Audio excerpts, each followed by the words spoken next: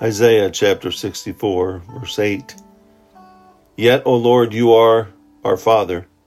We are the clay, you are the potter. We are all the work of your hand. You know, clay is at its best when it's pliable. It's soft, and it put on a potter's wheel. A potter then can make a beautiful cup. He can make a vase. He can make a plate. Anything and everything he has a chance to make, because the clay is at the beckoning call of the potter. Isaiah was reminding us that we need to be the clay. We are the clay, and you are the potter, and we are the work of your hands.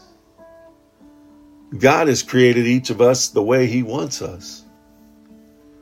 It's our responsibility to take what he has given us and use it for his glory and for his pleasure. To do his bidding in our lives is to be a reflection of him, to show others who he is by showing them whose we are.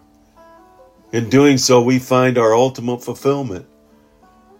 Rather than living in a life with disappointment and being dissatisfied with what God has given us or not given us, we choose to thank him. Thank him for everything, even in the struggles and difficulties in declaring his name.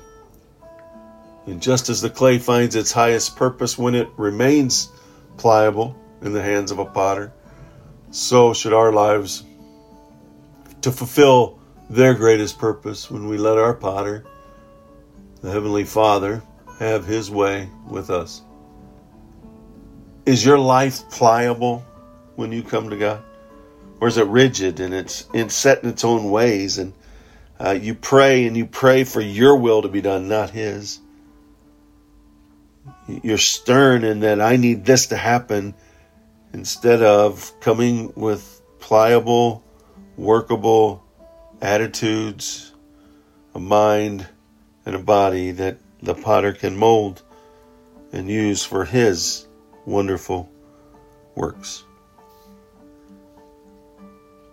You know, God allows all human beings the freedom to make moral choices. He demonstrates often that he is still sovereign and in control of his universe.